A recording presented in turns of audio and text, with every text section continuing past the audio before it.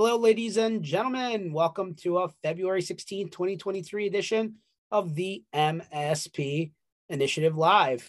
Some general housekeeping that we like to do in the beginning of these calls, and then we'll get right into the good stuff. So MSPinitiative.com, this and every session will be listed under the Sessions tab of the website in podcast and video format. Choose whichever one works for you. Our famous community block parties.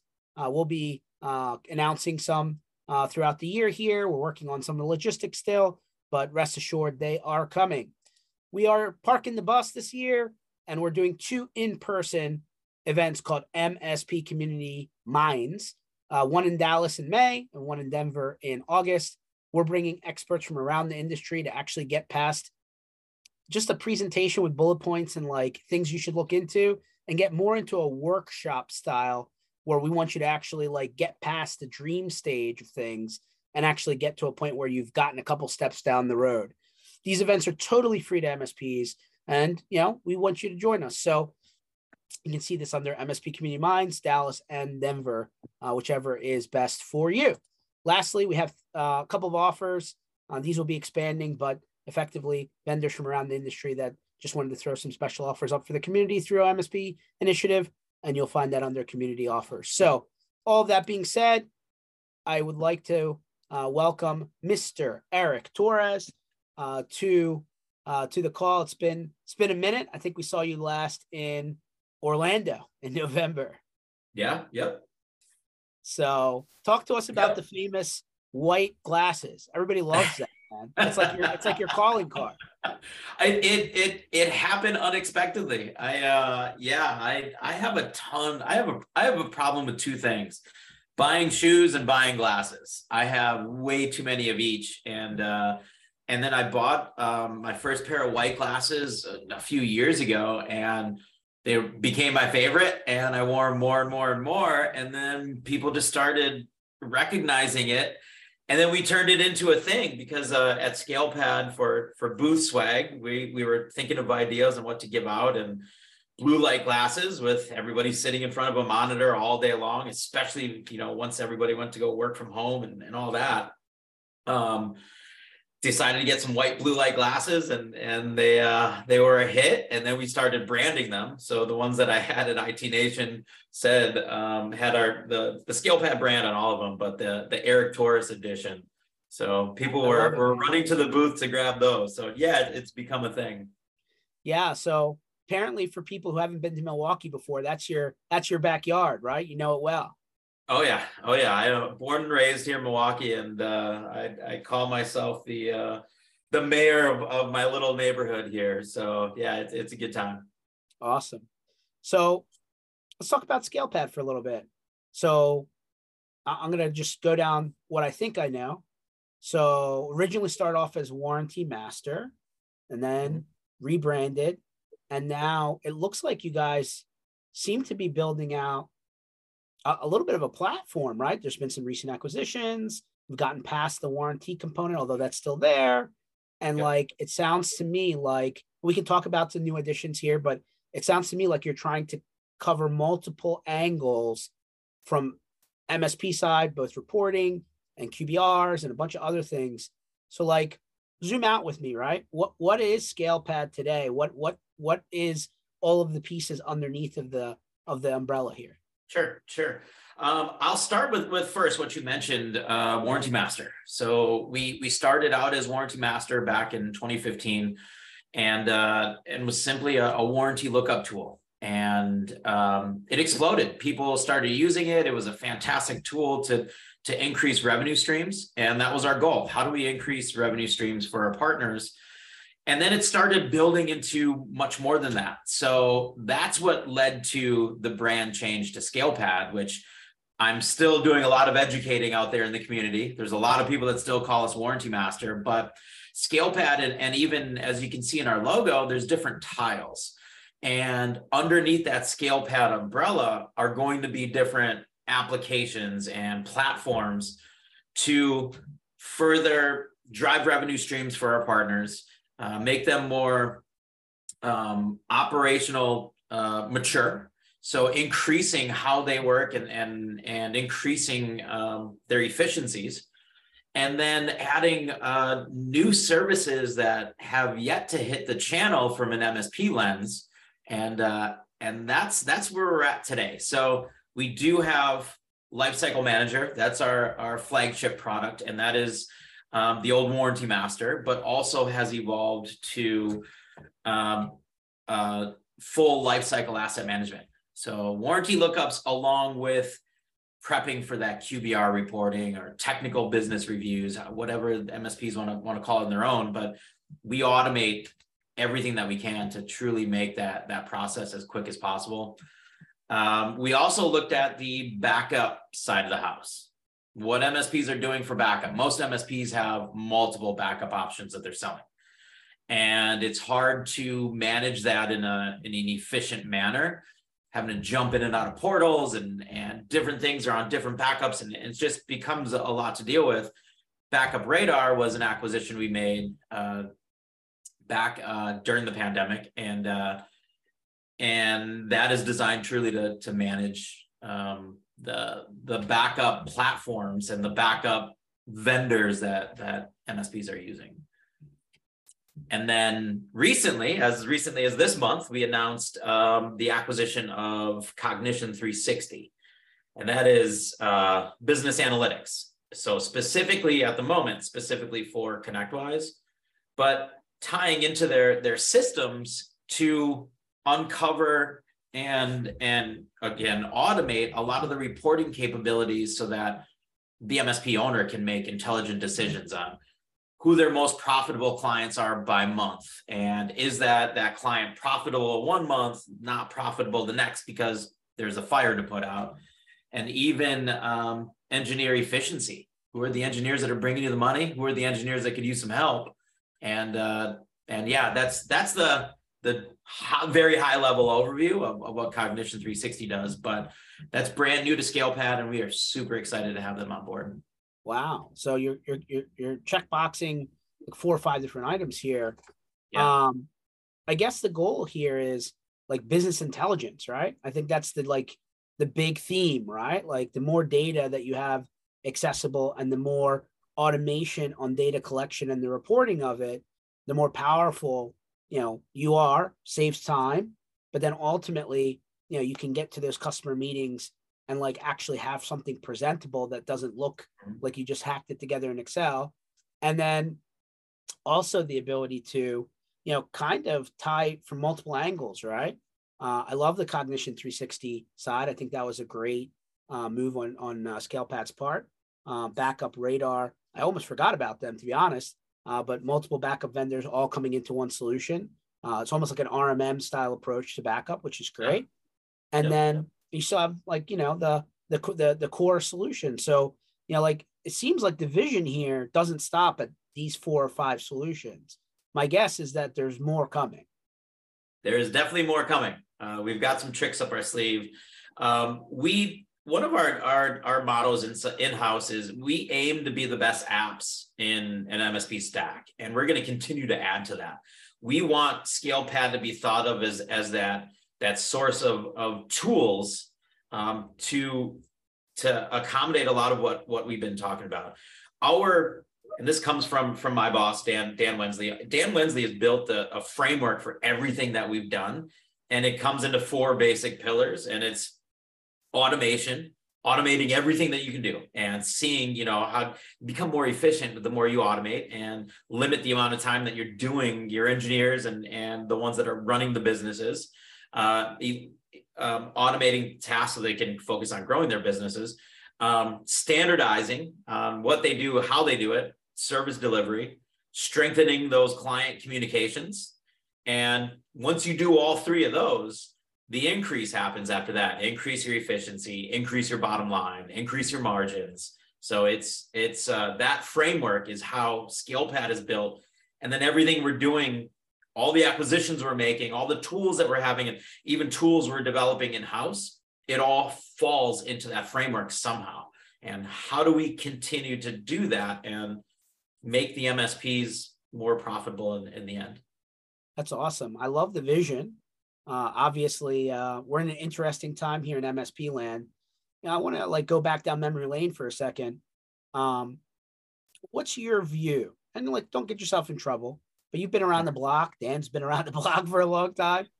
What's your view of the state of, I call it the sandbox, right? IT land. Sure. There's still a lot of roll up happening, especially on the vendor side. Mm-hmm. And we're still hearing the same themes coming up around, contract lock in, 3-year everything, price increase. I mean, it seems like there's a square peg round hole. What do you see is happening now?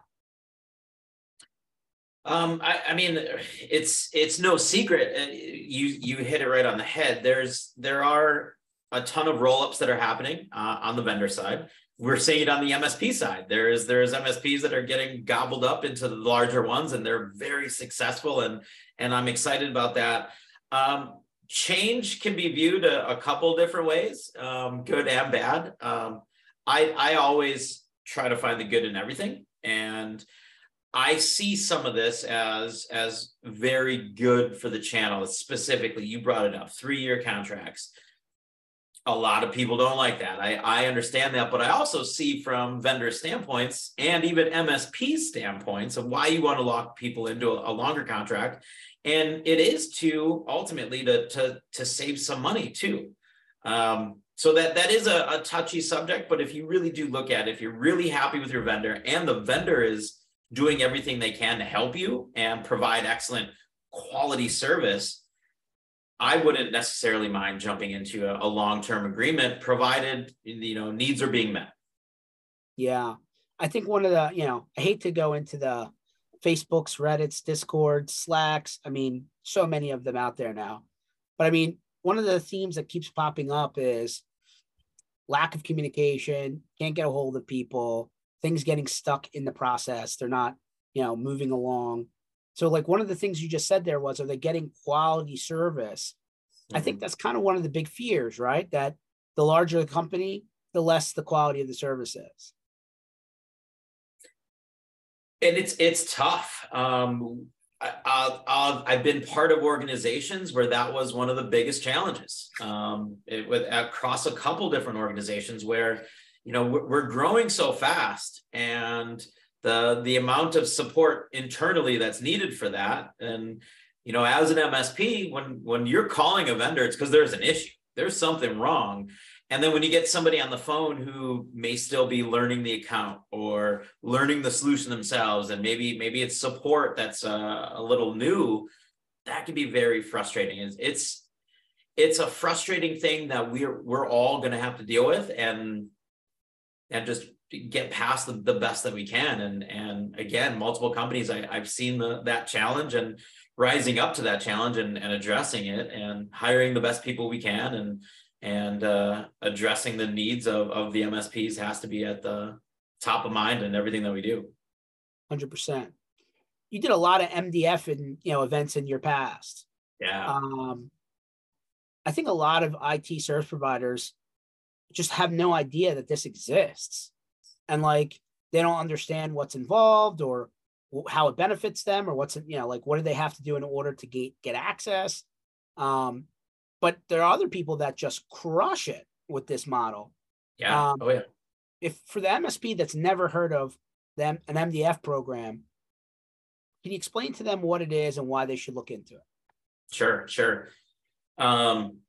In a not so politically correct term, it's free money from your vendors. So marketing development funds it's a budget set aside specifically to help MSPs grow. Early on in my career on the vendor side of the world, when Rob Ray hired me on board at Datto, I was a former Datto partner because I worked for an MSP, and I was utilizing MDF from some of the larger vendors. So your Microsofts, your HPs, your Lenovo, IBMs. And when I came over to Datto and joined Rob, he gave me the MDF program and said, I want you to run this as an MSP. What do you want out of this? And the first thing I said, I'm like, let's start stripping off some of the rules that are there. If we have a bucket of money to help people grow, let's have a conversation on how to best use that money and put together an event, put together a campaign And whatever that may be, if we're both making money together, then it's successful. So from an MSP standpoint, one of the other things that I did, and what a lot of vendors are now doing as well, and continuing to do it at Kaseya, and when they're doing it, is making it easy.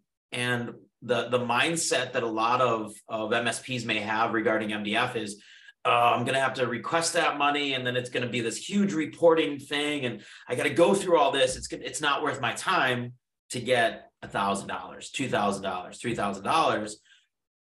If you develop the program the right way, in my mind, anything you do for a vendor as an MSP, anything you do for a vendor should take you 15 minutes or less, because you need to be out there selling. You need to be out there focused on your business.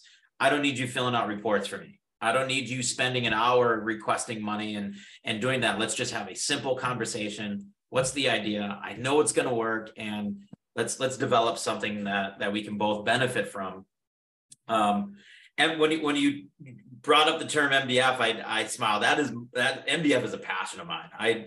I get more out of going into an MSP's location and doing a presentation on their behalf, and then a week later, a month later, 60 days later, having that partner call me and say, I got 3 new customers because of what you did, and you came in here. That to me is very fulfilling. Scalepad doesn't have an MDF program yet. I'm still working on it. I've only been here coming up on a year now already, but that is a true benefit that I would love to bring back. Even, I don't know the scale of it. I haven't even approached it yet with internally, but I want to be there more for our partners, and how can I develop that to help our partners make more money, and building out a team to do exactly that. Go out and help with the presentation, help with the campaign, give some ideas on knowing what works and what doesn't, and then helping win business. So if you were to think real quick, what are the top few things that work every time? Still, and a lot of people will disagree with me on this, still the tried and true lunch and learn. And I'll take it a step further and just say event, because I always steered our partners to doing a breakfast event. Don't even do a lunch and learn. Don't even let somebody get to the office and then decide they're too busy to come to your lunch. Do it right in the morning. Have breakfast with me. Be here by 7:30, 8 o'clock. We'll network for a little while. I'll give a half-hour presentation. You'll be back at your office by 9:30, 10 o'clock the latest. You've got your whole day to work. And that, to me, and that was proven time and time again, still gathering people together, informing them, educating them about what you do as an MSP is still the tried and true method of growing business. No doubt about it. Awesome. That's great feedback. What do you think about the vendors that are doing like co-branding around like sports teams or larger public events? Do you feel like stuff like that works?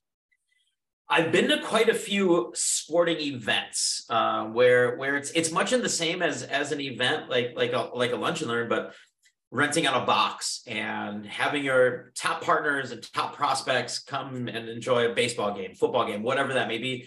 That can work if it's done effectively, and because it's expensive. That's a huge expense. If you do it right, it will work. I've also seen on the large scale of MSPs that do advertising at sporting events. There's one in specific, Impact out of Chicago. I see their logo on all types of outfield walls. We have it here in Miller Park. Well, I still call it Miller Park. It's American Family Field, but where the Milwaukee Brewers play, and I see those logos out there. They're spending the money, so they're seeing ROI from getting their brand awareness out there. There are things that MSPs can do from a branding standpoint around events and sporting events and things like that. What I don't recommend and what I will steer people away from is, and I'm a golfer. I golf as much as I possibly can. I steer our partners away from sponsoring your chamber golf events or, your fundraiser events. That's fine. You want to do that. But just know if you're going and sponsoring a golf hole, none of the golfers out there care.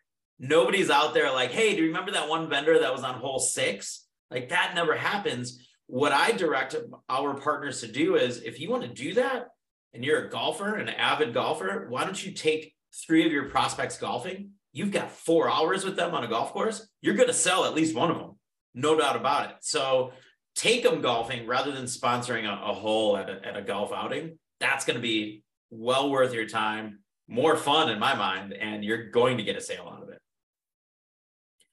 No, it's excuse me, great feedback. Obviously creating a good experience gets people to engage, right? What about the movie theater buyout? Have you seen that work well? I've seen a few of those, and I've seen them be wildly successful, and I've seen them fail miserably. It's one or the other. And what it really comes down to, much like any kind of campaign, event, or initiative that you have, it's putting forth the resources, the time, and the effort into that. The ones that failed, all they did was that they attracted people that were there for a movie. That's all they did. And they didn't have any plan on pre-event or post-event and anything like that. The ones I've been to that were successful had a fantastic follow-up plan, even pre-event, who they invited, because they didn't want people like extended invite to the latest Star Wars movie. Somebody has a family of 5, they're going to bring their family, and that's 5 seats right there. So I've seen some that said, I'm giving you 2 passes, that's it. And filling that room truly with prospects. I mean, that's it. I've seen it work and I've seen it fail. So you brought up a good point, pre and post, right? I feel like ever since I walked into the Sandbox almost 20 years ago, sales and marketing, right, keeps on popping up in the top 3-5 things that people are struggling with. What's a successful pre and post strategy? Oh, that's a good question. Pre-strategy, the key to success is dedicating the time. And if you develop that plan in advance, and in my days, I've helped partners develop that plan. And instead of just saying, yeah, I'm going to have a breakfast event, I'm going to invite some people, like, no, really give it some thought. What kind of people are you inviting? How does that invite look? Are you personally calling people to invite them? Are you writing a handwritten note and sending that out? There's all types of little things that you can do that a lot of people look past. And it starts with that very first initial contact of it and thinking all the way through. And one thing that about me and the way my mind always works is, back in my days as an MSP, I'm a processes and procedures guy. So what I did at the MSP is I looked at our entire business from the moment we picked up a phone to make a cold call to the day we cashed a check, on everything that we did, what could happen, on every project we ran, every new MSP customer we had, every single aspect of our whole business. And I mapped it all out. It was insane. The war room at this MSP, I was writing all over walls. I looked like a crazy person, but I had it all mapped out into literally cold call to cashing a check. It's the same thing with developing your event, from initial outreach to cashing that check. What are all the things that need to happen? And if pre-event, you have to think those things through. It can't just be, I'm going to send an email blast out and hope people sign up. That's going to fail. Yeah. So there's things that you could do to help warm those leads up, get people there, have some advocates in the crowd, some of your own partners that are already on that solution. There's a ton of different things that you could be doing pre-event. Post-event is the hard part. Post-event is the grunt work of sales. So that's the follow-up, the phone calls, the emails, the LinkedIn messages, the being told no a bunch of times before you get told yes. I mean, that's just sales 101. I was also early in my career. I started in the channel as a cold caller, which is like the very bottom. All I did was dial the phone 8 hours a day. That was my job. Dial the phone, generate an appointment. Somebody else went on the appointment. I was generating appointments for the sales team, and rejection is something you got used to very quick. And I was making cold calls to people for 6, 7, 8 years before I finally got the meeting. Wow. And like that kind of persistence. And I was getting meetings. I literally got meetings from somebody. It was a guy going, "You've been calling me quarterly for 7 years. Like, stop calling me. I'll meet with you. Just stop calling me." I'm like, deal. I broke you. So let's go. He ended up becoming a client. So it worked. 7 years. That's 7 a years long of cold calling. time. Yeah. So it does work. At that point, it was a challenge though. Like, there was a handful of ones that I knew. I'm like, I'm gonna get that person one of these days. I'm gonna get them. And the satisfaction once you do, it's so. Yeah, there's no magic button for MDF, for sales, for marketing. It's effort. It's effort. It's phone calls. It's talking to people. Without that, you won't be successful. So Gary V, who most recently did a thing at DattoCon in DC, said that if you're under 25 million, you are the company, you are the brand, that the company's brand isn't as important as the individual. That there's some truth to that, right? I mean, like, I think the more personalized things are, the better the result. And I feel like that also plays on the other side of the aisle, right? You mentioned Rob Ray. Congratulations, Rob. You're now at PAX 8. You know, I'm sure, good things to come. But like having the face of the effort of the company from an outwardly standpoint, isn't that like a big part of what is successful versus not? No doubt about it. And from an MSP lens, I've always encouraged that joining those chamber groups and networking groups and being out there in the, even a small town. I hear MSPs all the time. "Oh, I'm just from a small town." No difference. They have a chamber. They've got networking groups. They've got their business organizations. I mean, you are the brand. You are going out there. So go to those events, and it can be uncomfortable for many. I mean, it's to this day, I've been doing it for now 16 years. I'm uncomfortable walking into some of these things, and you get used to it. But I mean, walking into a room where you know absolutely nobody, and you're forced to go up there and start talking to people. I mean, some people excel at it. Matt Scully is one of the best I've ever seen that can do that. But it's needed in what you do, and you start doing that. You're building those relationships and referrals that start coming in. Another tip I've always given MSPs is, if you're walking into a situation like that, you're meeting with somebody, and it's one thing that I learned back in my early days from the owner of the MSP that I worked for.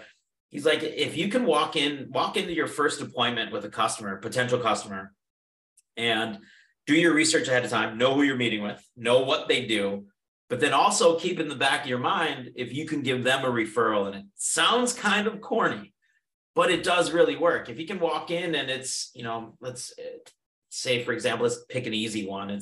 It's a chiropractor. Like, have in mind somebody and just be like, "Hey, by the way, I told my friend Joe about you, just so you know. I don't know if anything's gonna come of it, but just that little step is gonna get somebody to stop and be like, whoa, I wasn't expecting that." And then that person feels the need to reciprocate and say, "Okay, well, I'll get you back someday. I'll send somebody your way," and however that may be. But little things like that were just ingrained in me early on in my career that still hold true 16 years later.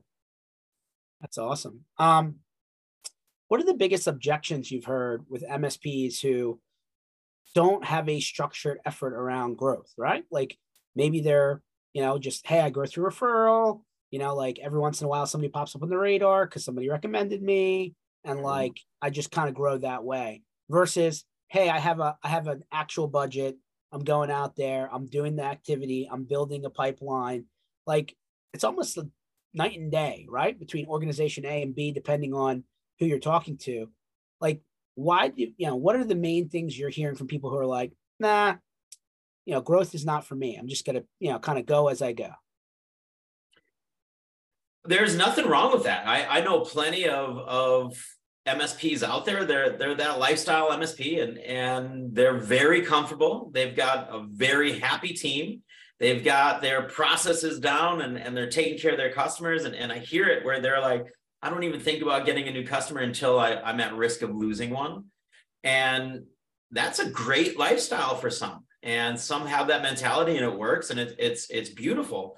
Me, when I was an MSP, I was always trying to dominate. I wanted to be the biggest, the baddest, the best, and capture as many clients as I could. So I had the other viewpoint. How do we grow? What kind of resources do we have? What can I put towards this? Then you've got the ones in the middle that want to grow, but and oftentimes are the smaller MSPs that are the business owner, the accountant, the sales rep, and the engineer. And they're doing it all, and they simply don't have the time. And for somebody like me to walk in and say, yeah, you just have to dedicate the resources and time, and they're looking at me going, well, that's what I don't have. And another thing too, it's not like a lot of these people can just go out and hire somebody. Like, they may not be at that point either. And that's when I encourage them to join some of the marketing vendors that are out there. I see Pete on this call right now, listening to Pete, and even joining some of the other larger ones that are out there, and just gathering, paying your monthly subscription, your monthly fee, but getting some created content, or having a resource out there that can help create it for you and help, plant the seeds for your growth. And it's a fine line. I see both work tremendously. I'm firmly on the side of, I want to always be the biggest and baddest that I can. Awesome. So relationships, you mentioned earlier, are super important, right? And on, you knowing people from prior roles, right, as you're in the industry, or even MSPs knowing other MSPs that they've met at other events. Mm-hmm. How important is the networking part of this whole sandbox? Because I mean, listen, there's plenty of events to go to. There's no end in sight, which is great, but some degree, not, nobody has that much time to be out of the office every day, right? As an MSP, sometimes they got to pick and choose.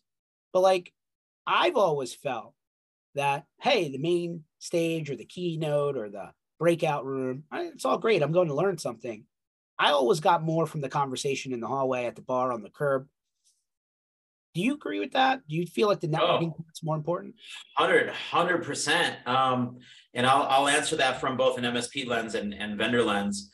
Vendor lens is easy. Yeah, that's where we get our business. The lobby, the hotel bar, the street, as you mentioned, and it's our job as vendors to go out there and make these connections. And that's what happens after the keynotes, after the sessions.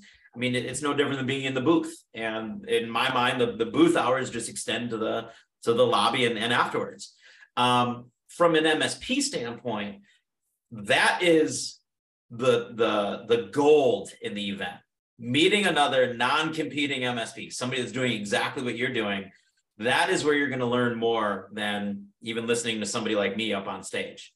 And a shining example of this is very early on in my MSP days. I went to, it was actually a DattoCon. It was DattoCon Vegas. So that would have been the second DattoCon. I went to that as an attendee, as an MSP, and I bonded with another Datto partner, one of Datto's top partners, still one of Datto's top partners, David Pence, in South Carolina. And we bonded so much that it went beyond products and services. I was calling him, while still at an MSP, explaining some troubles I was having with other employees. He was more like a mentor and a coach, if anything. And I was bouncing ideas off him, saying, man, here's what I'm dealing with. Like, anything you can help me with? What would you do in this situation? That all came from going to DattoCon. That all came from going to an industry event, making a connection. We bonded, and that relationship just evolved after that. So that type of thing happens time and time again. And for a lot of folks out there with so many people. So it's not just creating that one that you latch onto, but you're meeting so many people, and people are helping each other.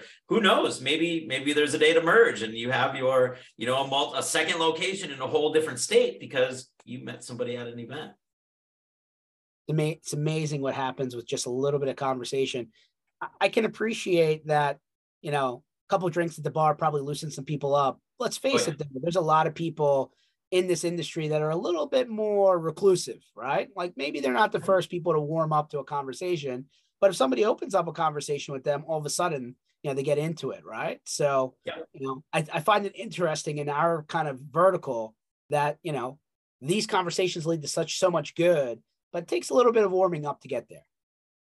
Yeah, and you break people out of their shell, and especially if they're newer to events and don't have that clique of people. It's kind of like high school. You go to the lunchroom, and you know you see the cool kids sitting at the table, and you're trying to like have your own set of people that you hang out with every time, and that definitely happens in lobbies where you go and you see somebody that you saw a couple months ago, and you go and you chat with them, and you chat with the next person, and it builds from there. But breaking out of that shell the very first time it's difficult for quite a few, and even myself to this day, it's hard for me to walk in a room where I don't know anybody and start that first conversation. But then once you do, and you get over the fear of that,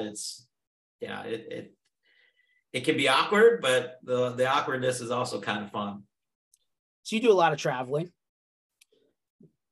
My problem seems to be airport security, but I digress. What's your worst travel story?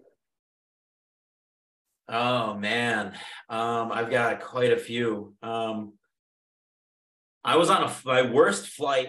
I was on a flight with Rob Ray, and we were going all throughout Asia. We had a long flight to Malaysia, and this little girl behind me was just kicking the seat it was like a 9-hour flight. And I kept turning around, looking at the mother, like, stop, like it's a 9-hour flight. I'm trying to sleep. And that's probably the worst flight. It was just nonstop. And the respect for anybody else on that plane just wasn't there from this family. That's probably the worst, which isn't even that bad. You get that all the time. Like flights are annoying. I mean, you have delays, you have canceled flights, you get stuck. I never want to let that get me too angry. Like I never want to get to the point where I'm yelling at somebody at an airport. Like that's not going to get you anywhere. It's not their fault either. So you know, that happens. So I always look at it like it's part of the business. If you're a road warrior like me, you're going to get delayed. You're going to get canceled. You're going to have to spend nights in a hotel that you were not anticipating. You're going to miss home, and you're going to miss birthdays and holidays, and things are going to happen. And it's the lifestyle we chose. And I look at it that way. I assume you don't fly Frontier or Spirit or one of those guys, but more recently, Frontier Airlines came out about a month ago and said, we're deleting our phone number. You can't call us anymore. You can chat with us, but you'll never be able to call and actually talk to a human being. Does that sound good to you? Oh man.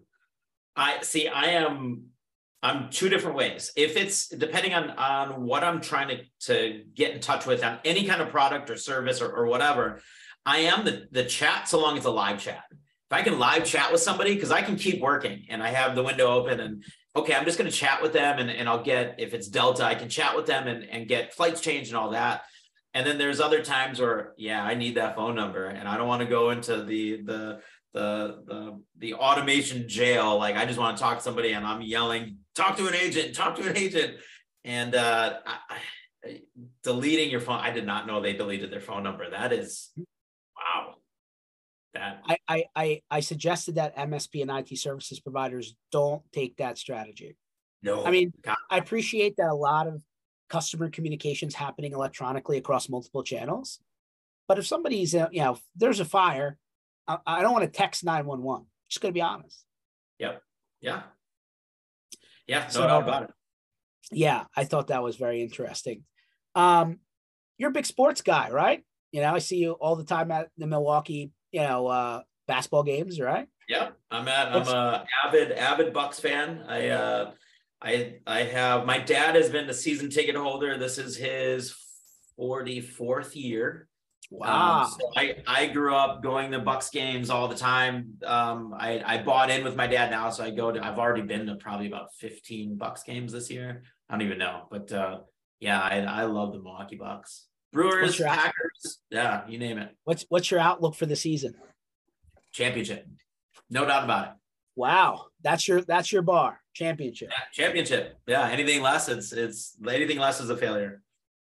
Aaron Rodgers, stay or go? Go. Go. We've had it. He's fantastic. He's really good, but you're going to get a ton of baggage. And the more he aged in his career, the worse it got. And at this point, he's gone. I think I don't think there's any way we bring him back. I know we've been spoiled as Packer fans. We had Rodgers and Favre, so there are literally people that are of drinking age now that only know two quarterbacks.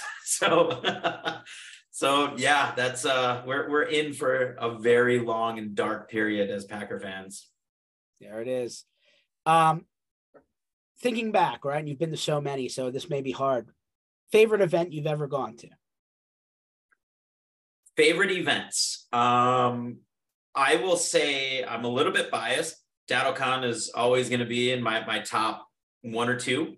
Believe it or not, my favorite industry events are the Evolve quarterly meetings. I love the IT Nation Evolve group. I really missed it. My last year, moving from Datto to Scalepad, we were not part of Evolve at Scalepad. So I missed a few quarters of that and really missed it. This year we are a part of it, but those events, they're smaller in size each quarter than the large events that happen. And there's no concerts, there's no big, huge parties, anything like that. But it's just fun to me. And the relationships I've made, I really look forward to those. I mean, a lot of the industry, big vendor events, IT Nation, Connect IT from Kaseya, those are all a really good time. DattoCon's always going to be, I mean, I've got a soft spot for DattoCon, so. 100%. Since you do a lot of golfing, favorite golf course? Favorite golf course? That's so hard to answer. I've played Torrey Pines in San Diego. I go to San Diego on vacation every single year to go to the Farmers Insurance Open at Torrey Pines. That's quite an experience out there. My favorite course, I don't think I've played it yet. I think that's my answer. I haven't played my favorite course yet. I've played some really, really nice ones. I've played US Open courses. I've played, premier, well-known courses that are out there. I think if I could get to Pebble Beach, that would have to be my number one. Awesome. Let me circle back a little bit. Now we're on the tail end to the theme of automation. A lot of people, Eric, say that the idea of automation was a very great marketing pitch, but never actually came to light, right? Single pane of glass, everything tied together. Like a lot of people bought into the dream, and like the dream never necessarily matriculated, right? Yep. Why is that? And That's is it so hard. And do we ever get there? It's so hard to do. The challenge, and then every time you think you have that challenge met, something else pops up. And no, I don't think we'll ever get to that point, because there's going to be a new service, a new solution. There's going to be a new something that MSPs are going to use to say, man, I got to bring that into my ecosystem, and I need to make this just work, and it has to be easy. So no, that's an ongoing task that all of us vendors have to help our partners with. And no, I don't think we'll ever get to that point where I've got, my one thing and that's what I use and it just works and everything's happy. Nah, you're always going to be adding something. 100%.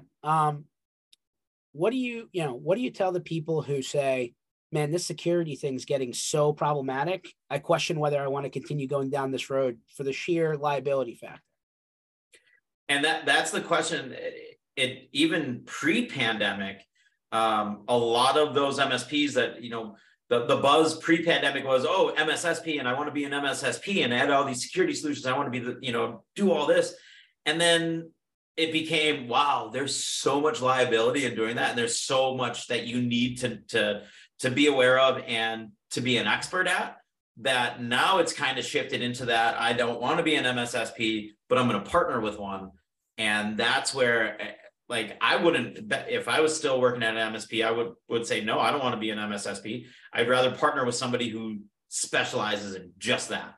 And for that type of solution that I'm going for, here's who we're going to use. But there are those that are out there that are saying, I've got the resources, I got the time, I can hire the right people. Let me be that expert, and it works for them. You just hit a keyword that seems to never go away: hiring. Obviously, we're in an interesting market flip at the moment, right? I think the buyer-seller dynamic has changed over the last 12 months or so. How much does hiring, the same old process, the job boards, the interviewing, the normal ebb and flow, versus you leveraging relationships to bring people into the organization? In my mind, you want to leverage the relationships first rather than the unknown. And back early in my career as an MSP, we grew quickly. I was the 9th employee there. We were a small shop, under 10 employees. We grew, in the time that I was there, we grew up to 65 employees. And every time there was an open headcount, they all turned to me and say, who do you know that could fit in here? And it was all friends. I didn't hire any family, but it was all friends and friends of friends. And my network that I hired, because it was quick, it was easy, I knew their talents, and it made for an incredible culture. I went to work every day and my best friends were there. Like, you can't get any better than that, which made it awfully hard to leave that MSP when it was time for me to leave. And then same thing on the vendor side of things. You meet people and you see the skill sets when you're out there on the road. And then you go and not to poach anybody, but you just, put some feelers out there. Hey, I got a position that's open if anybody's, interested. And you make those connections. And I've even made connections out there where, people have said, I'll follow you, you name it, like I'll go follow you. And who knows, maybe it will happen at someday, but those are the things where it makes the hiring process easy. Now, for an MSP, that's a little bit more difficult, and especially talent-wise on the engineer side. It's one thing on sales and marketing, like you got your friends and their qualities and things like that. But the talent side, what I told a lot of my partners to do is go to those job boards, have that relationship with your local trade school, your tech school, and build your own employees, get an intern. And what I did back then is we would hire 5 interns, knowing only 3 of them would even last during that internship. And then of the 3, maybe 1 would say, yeah, I'm good enough. And they had the qualities where we could hire them. Our best, even on the sales side, some of our best sales reps at an MSP came from somebody we built. I was one of those. I came in as a cold caller. You're an intern, cold call, 8 hours a day. You make it, you go in inside sales, you go into outside sales, you go into marketing, you can do anything you want. And having that attitude of saying, I'm going to go build my team, and having that long-term play while still going out there and trying to hire the talent that has the resume.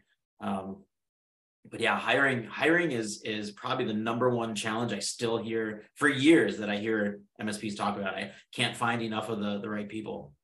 Yeah, it definitely hasn't, gotten any easier.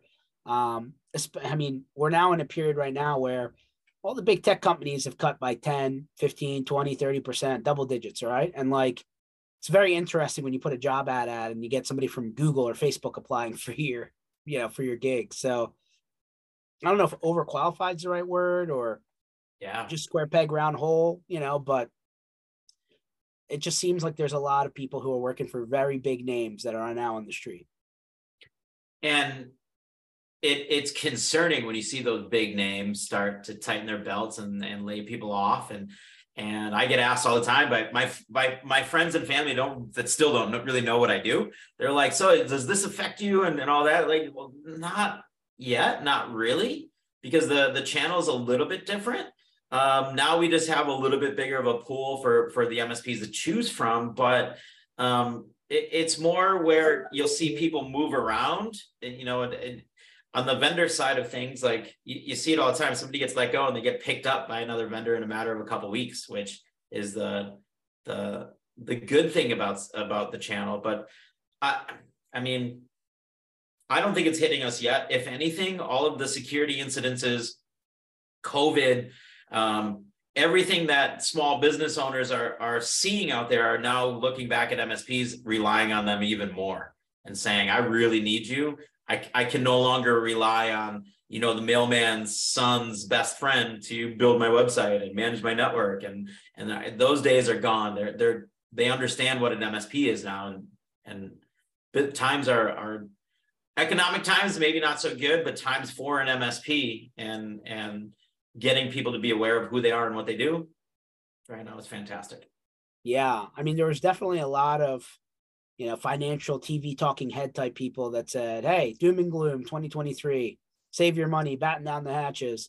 We're still only in mid-February. So, like floor hasn't quite really dropped out yet. And there's a lot of people that have said throughout the years that there's always a delay, right, on anything happening in the real world when it comes to, the sandbox that we all, like to play in. Do you believe that you can absolutely grow during a downtime financially as an IT services company? Well, yes, and here's why: because they MSPs or small SMBs are going to cut back on their projects, and maybe they don't have the funding for that new server rollout, or that hardware refresh cycle that was supposed to take place this year. They're going to delay on that, and that is just another way to look at it. Like, okay, well, now if we're going to be working on older hardware, I have to spend more time working on it, and there's more issues that are going to happen, and post some incident, there's billable hours that like there's that method of changing the structure of how you're delivering your business, and even extending the life of hardware equipment. I'll tell you, the warranty services that we provide and purchasing, MSPs can purchase warranties through us. Right now, during the economic times, we're seeing an uptick of warranty purchases because exactly that. SMBs are prolonging the life of their equipment, and MSPs are coming in saying, then we got to make sure that this is under coverage, and we have to change our managed services contract as a result. And I need to make sure that when this does fail, that we're prepared for it. So yeah, there still are revenue streams out there in the downturn in the economy that MSPs can and do take advantage of. 100%. Where are we going to see you coming up? I know you're a road warrior. I'm sure you got a full schedule this year. What are some of the dates you put on the calendar? I have Evolve and ASCII next week. So I'm going to Phoenix and then flying to ASCII Newport Beach. After that, I'll be at the Channel Company's Exchange event. Those are the three of my crosshairs that I've been working hard at prepping for on that. I've got presentations at each of them that I'm still in the midst of writing.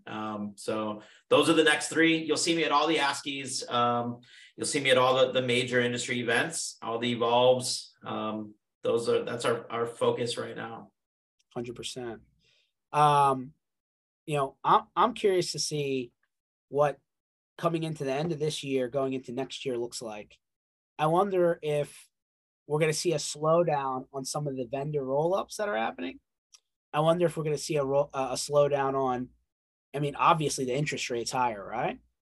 Does that give some of the smaller guys a little bit of breathing room now for a little while versus what seemed to be an unlimited stream of funds for a while? I think you're right. I think there will be a little bit of a slowdown on the vendor roll-up.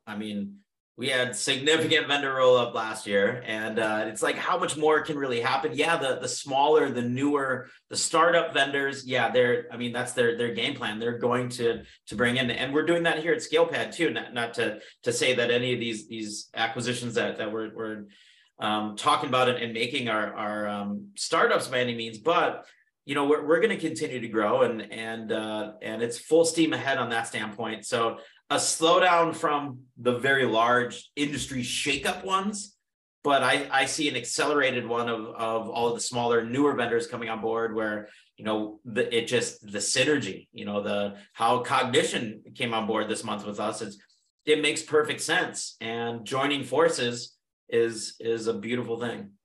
Awesome. Where do people find you, get more information, find out if they want to learn more, all that jazz? Easiest email address ever, et@scalepad.com. It's always et at wherever I'm at. So et@scalepad. Check out the Scalepad website. We've got a ton of different resources on there, next events and things like that. LinkedIn, I'm active on LinkedIn, Facebook, social media, you name it. Connect with me and I'm happy to chat. Even if it's not about Scalepad and solutions, things like that, I always tell people, you want to just chat if you're looking at a specific vendor, if you're looking for a specific vendor, if you want to chat things that aren't Scalepad related, I'm all in. Maybe they just want a cool pair of white glasses. There we go. Yeah. I was thinking during this, top golf courses, I wouldn't put it at my top course, but one of my top holes, I did play number 16 at TPC Sawgrass, the stadium hole. I played it and I birdied it back in November. So that's probably my favorite, one of my favorite top 5 holes of all time for sure. I knew that was simmering in the back of your head. Yeah. Eric, I appreciate you for coming online, guys. This session was recorded. We'll get it posted on sessions under the MSP Initiative website. So I kind of threw like an entourage of questions over here to Eric. And by the way, we never talk about this ahead of time. We just go into these calls and just jam. So he was pretty prepared for something that you didn't prepare for. I love it. Yeah. Always. Awesome. Thanks everyone. And we'll catch you on the next one. Cheers. Good to see you, pal. Cheers.